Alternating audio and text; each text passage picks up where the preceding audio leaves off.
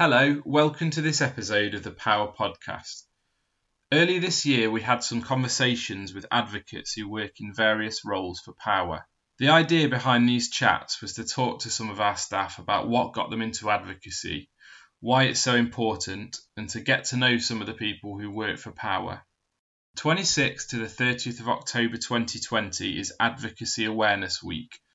And so we decided that this would be a good time to release these podcasts so that you, the listener, can find out a bit more about what we do. In this episode, we speak to Emma, who works as a community manager for Power in Nottingham. The conversation that we had was recorded in July, and at the time, Emma had been shielding for a few months since the start of the COVID-19 pandemic.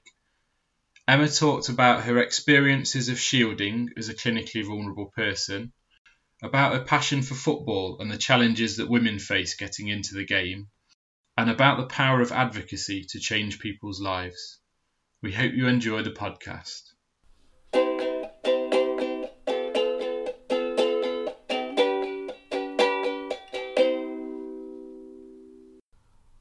So, first question then, how are you finding remote working during COVID? A hard adjustment at the beginning, I think, and that goes the same for everybody, I suppose. But I think as time's gone on, definitely become more adjusted to it. I think in some cases it's worked really, really well. Some people have really kind of thrived off the non-contact of advocates going in, and that's not to say that it's negative when advocates do go in, but some people obviously find it quite anxiety-provoking or quite intense, somebody asking them loads of questions, and to have the time to do it whenever they feel they want to do it, via phone call or Skype or Teams, I think it's been really, really positive majority. Yeah. So yeah. Yeah, no, I'd agree with you. I think there are sometimes we have clients that for whatever reason they don't understand that we are independent and that we're different to other professionals coming in. I mean, we just come in with our badge, and if they haven't got that understanding of why we're there, then yeah, it can be very anxiety inducing, can't it? Because I think when we do face-to-face visits at times, we book that visit in with the staff and we turn up on that day, and that's the first sometimes that client knows about that visit, even though I always make sure that they do try and tell the client, there's that thing of not remembering. Whereas if on the day of, when are you free today for the advocate to speak to, they're in control of that situation, rather than us being in control of it, if that makes any sense. I hope that does make sense. But yeah, no, it does. There's less pressure on the client, because they can say, actually, I don't want to speak today, can we speak tomorrow? Whereas when we go in physically, we've travelled there, we have to then go back another day, which we would do. But I think in terms of it being more time efficient, I think remote work has actually been really beneficial as well. So, yeah, no, absolutely. I mean, the other issue as well that some of my clients, IMHA clients, used to find quite anxiety-inducing was the lanyard, the one you're wearing, our old school logo, is the same red that medical students wear in Nottinghamshire. Yeah. So quite often I was asked if I was a junior doctor or something like that, and then potentially people that are unwell in hospital, they might not be, particularly friendly with the particular members of staff, so that would sometimes provide a barrier to sort of starting that relationship up with a client. Yeah, definitely, yeah. I don't disagree at all. I think they have this assumption sometimes that certain professionals are there to tell them what they have to do or tell them what's going to happen, whereas obviously our job is to do the opposite. Really, it's about what do you want to do, what do you want, and if a colour of a lanyard instantly can break down that relationship, which is crazy really when you think about it. Yeah. One accessory can change how a visit pans out, really. Yeah, no, I completely agree. So that kind of leads me on to my next question, really, Emma. We've kind of talked a little bit before we've recorded the podcast today, but you were telling me that you're classed at the moment during the COVID-19 pandemic as being extremely clinically vulnerable. So, I mean, that's a pretty big thing at the moment, isn't it? And I imagine that sort of induces a certain level of anxiety in itself. So I just wondered whether you'd be able to tell me a little bit more about that and how that's affected you over the past few months. Sure. I think when COVID first came about, I think like everybody, it was extremely anxiety, provoking for everybody. And I was very naive maybe in thinking that I wouldn't be classed as being in the clinically vulnerable kind of category. So for me, it wasn't really a consideration that was going to be a thing, even though I wasn't going out anyway because I didn't want to get ill. Because, it took off so quickly. It went from almost zero to nothing in a few days.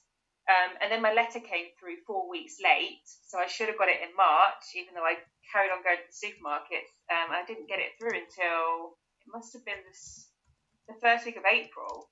That's awful. That's so bad, isn't it? So it wasn't great because obviously I've been out to appointments, I've been to the hospital, I've been out shopping. I just think, gosh, like worst case scenario there would have been that I could have caught something, being the dramatic person I am. But yeah, I think when I got it, I was very frustrated.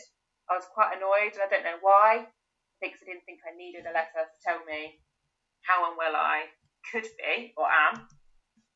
But I think as time's gone on, I've been quite grateful actually. It's almost been like a boundary or a barrier that's been put up for me to safeguard me. And I suppose it's the same in the way we protect people that we support at the moment. So it's kind of safeguard measure, isn't it? I suppose. Yeah. So I guess because you've got that letter telling you that you're vulnerable, it takes some of those choices out of your hands because you then have to be more careful. Definitely. I think actually, in a sense, it also took some of the anxieties out of my hands because I wasn't really ever putting myself in positions to go out to get or catch anything. So I literally haven't been out of the house properly. I mean, I've started going out now because obviously July, the rules started to relax a little bit for me. But it was hard at the beginning to see like my friends meeting up with their friends in groups of 6 out in and I wouldn't be able to go and do that. Or if I did, I'd put myself at a real high risk and it wouldn't be worth it. So yeah, it's really crazy times. Actually, I think maybe it's made me realise how much I need to maybe look at myself and look at keeping myself safe in the future. Because I think I'm just a bit blasé about it all, to be honest. Yeah. Sure. So maybe this is the reality check that I needed. But it's been okay. I've used this lockdown period to benefit me. I'm healthier than I've ever been. I'm fitter than I've ever been. Whereas some people have gone the opposite way because they've got, it's how you utilise your time. And I didn't want to waste 3 months of being in my house because if I didn't do anything, I literally would be a couch potato. So I've had to really push myself to be healthy and positive because if not, I think, well, God knows what I'd look like, Tom. No, I was going to say when you mentioned the couch potato thing, I feel that I fall into that category definitely. But it's interesting you should say it because I've got a mate who he happens to be living in Barcelona at the minute actually, but he's classed as clinically vulnerable. And it's the same situation because, like yourself, he's proper into his fitness and is, like he'd normally be out going for a run, going to the gym, playing football and things like that. And he, for quite a long time, since he had Hodgkin's lymphoma a few years ago, and ever since he got the all clear, he's been extremely anxious about his health. And it's something that, as a friendship group, we've kind of helped him through it in the way that perhaps lads together might do. Do you know what I mean? We kind of a little bit sort of taking the mickey, but it's in a very supportive way, if that makes sense. But we always felt up until recently that he was possibly more anxious than he needed to be, given that he'd been given a clean bill of health. And it was only when he actually received this letter that, I think it made us realise that perhaps we'd been a little bit blasé about it, because he wasn't obviously unwell at that point. His hair had grown back and he was kind of moving on with his life. I think it can make people a little bit complacent, can't it? I think I completely agree with what you just said, actually, and I think maybe the letter for me was that like validity that I needed to show me the seriousness of my condition, even though it's something that I've had for the past 10 years and it's progressively got worse. And even though I acknowledge that, I don't fully accept it and I just carry on. I don't look unwell. I deal with it in my own ways. People don't see it either. So in my head, sometimes I don't see it because when it's not, a present thing on that particular day, I'm like, I'm fine. I'm the same as anybody else. So when I got the letter through, I was like, oh gosh, okay, like maybe I need to take this a little bit more seriously. Not that I go off doing things that are detrimental to my health, but it was a massive reality check. Reality check for me. This whole kind of pandemic has really opened my eyes to maybe how careful I need to be in the future, and actually almost how other people need to be in terms of supporting people that are more prone to catching things or getting unwell, because you just don't see it. No. It's only now that we've ever had to question that. It's interesting, isn't it? Because I've got I had a client up until recently who with obsessive compulsive disorder, and he said what he finds strange is that he does this all the time. His particular obsessions are around hygiene and things like that. And he said it's almost like the whole world has become like him all of a sudden. Yeah. Because this is the level of attention to detail that he takes anyway. He would spray the handle of a shopping basket or trolley before he went to the supermarket, and he would clean certain rooms in his house multiple times. And he says he finds it strangely comforting almost to see other people out and about with masks, because it reassures him that they're taking the same precautions that he's used to. People's perception and people's actions change. The next question then is around sort of advocacy and what got you into it. Now, I know from conversations we've had that you've worked in health and social care before you joined Power. What was it that you used to do, and have you always kind of had a preference for going towards a job, working with people? So I used to work in retail after I went to uni, and I came out of uni, I just got the first job that I could find, and I just worked in retail for ages. So very different type of working with people, but I worked with people every single day, both challenging and easy.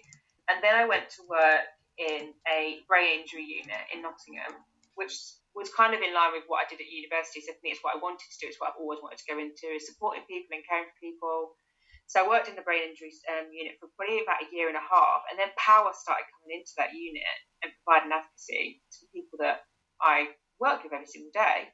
And I'd never heard of Power before. And then there was posters up, and I started to talk to one of the ladies who actually I now know really well, now at Power. And I kind of asked them, what do you do? What's your role? How can you support people? And then she told me, there's a job going out on this day. You should really go for it. And that's the rest of history, I suppose. I went for the job, and then I started working for Power in 2017.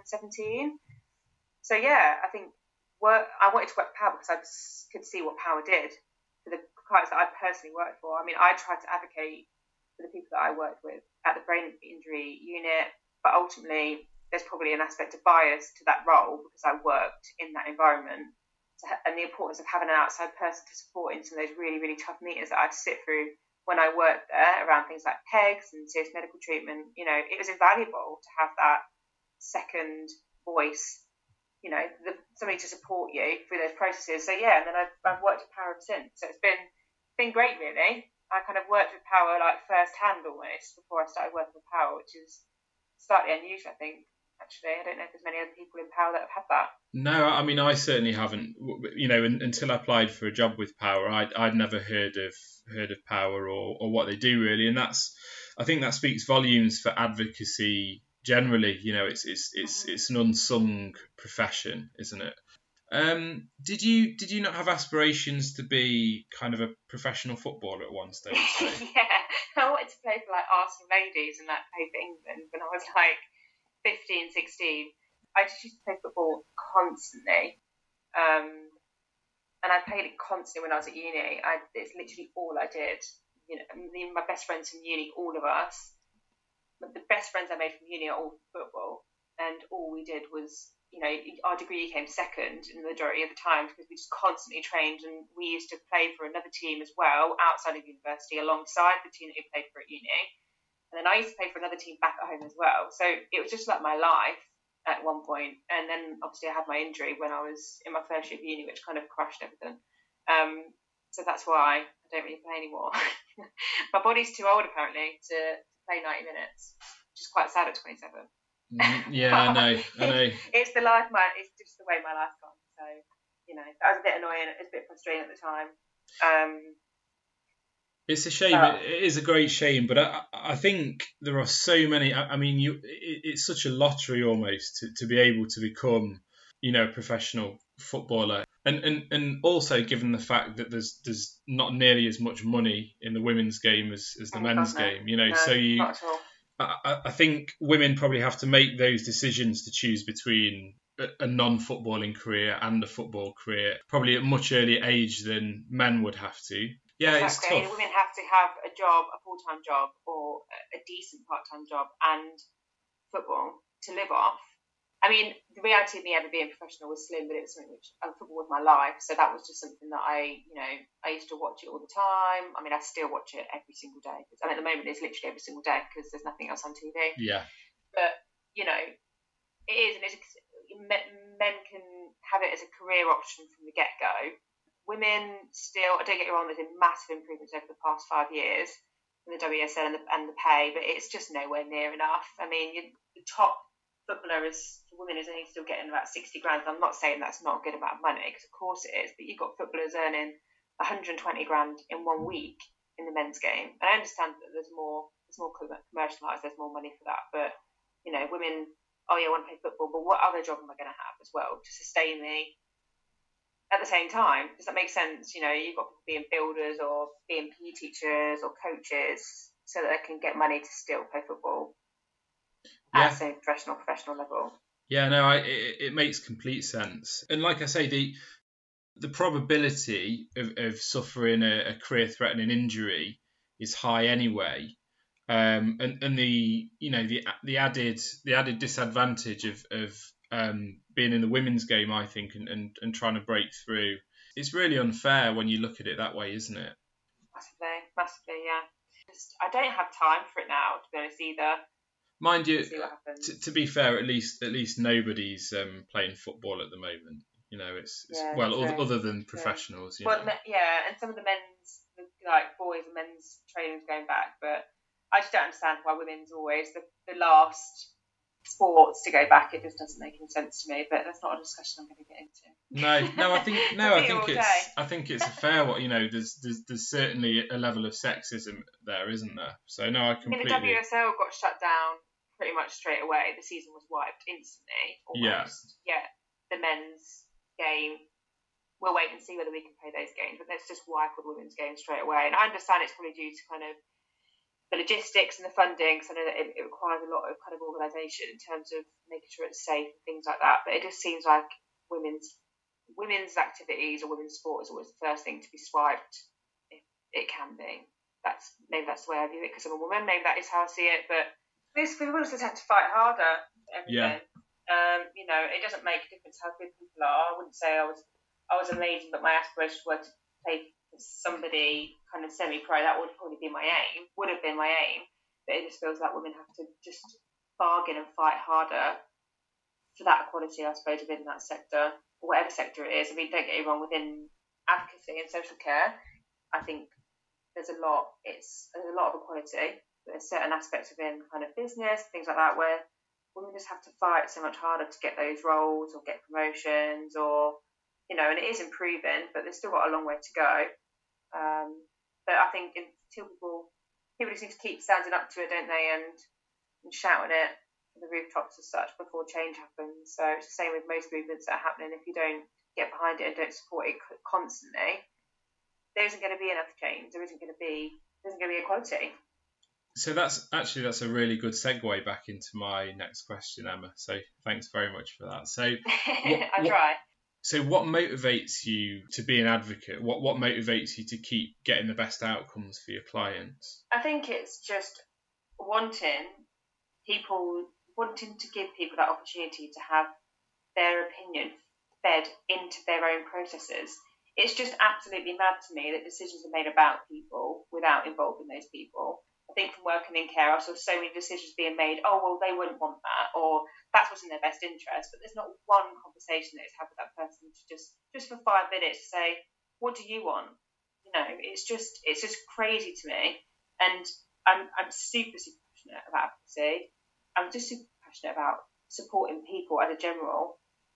It's something I do in my day-to-day life, whether it's at work or out of work.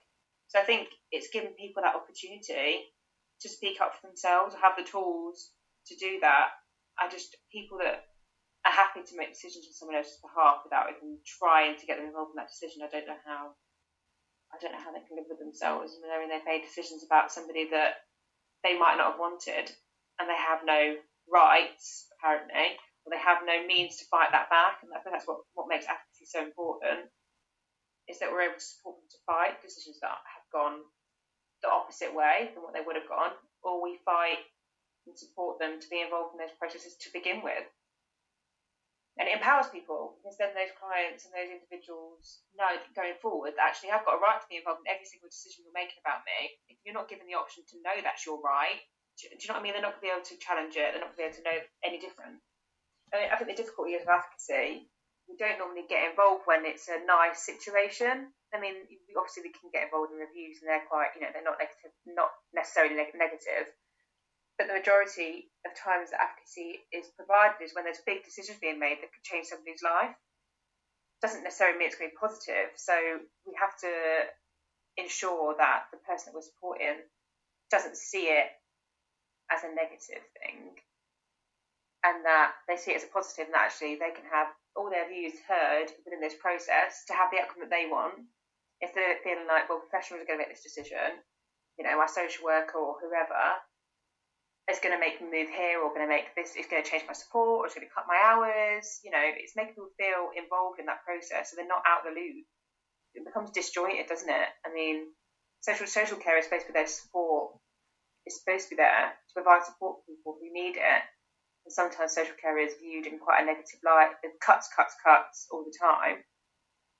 Whereas I think advocacy, if we work alongside social services, which we do, I think we can build really positive relationships with both us and social services in terms of the individual.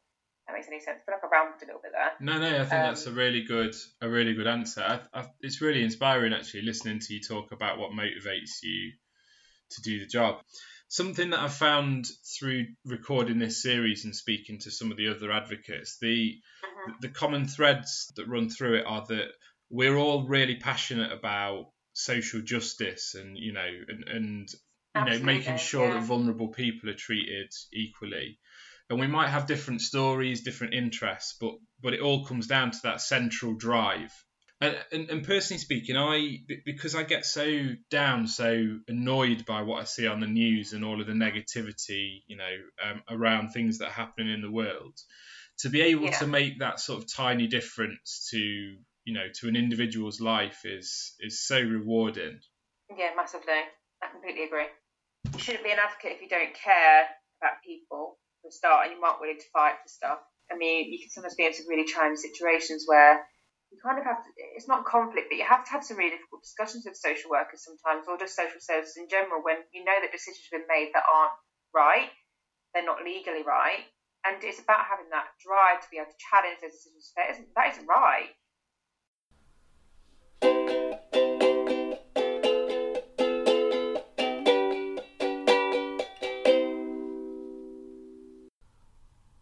Thanks very much to Emma for appearing on the podcast. If you'd like to know more about Power, you can visit our website at www.power.net. That's www.pohwer.net. Or you could call us on 0300 020 0093. Thanks for listening.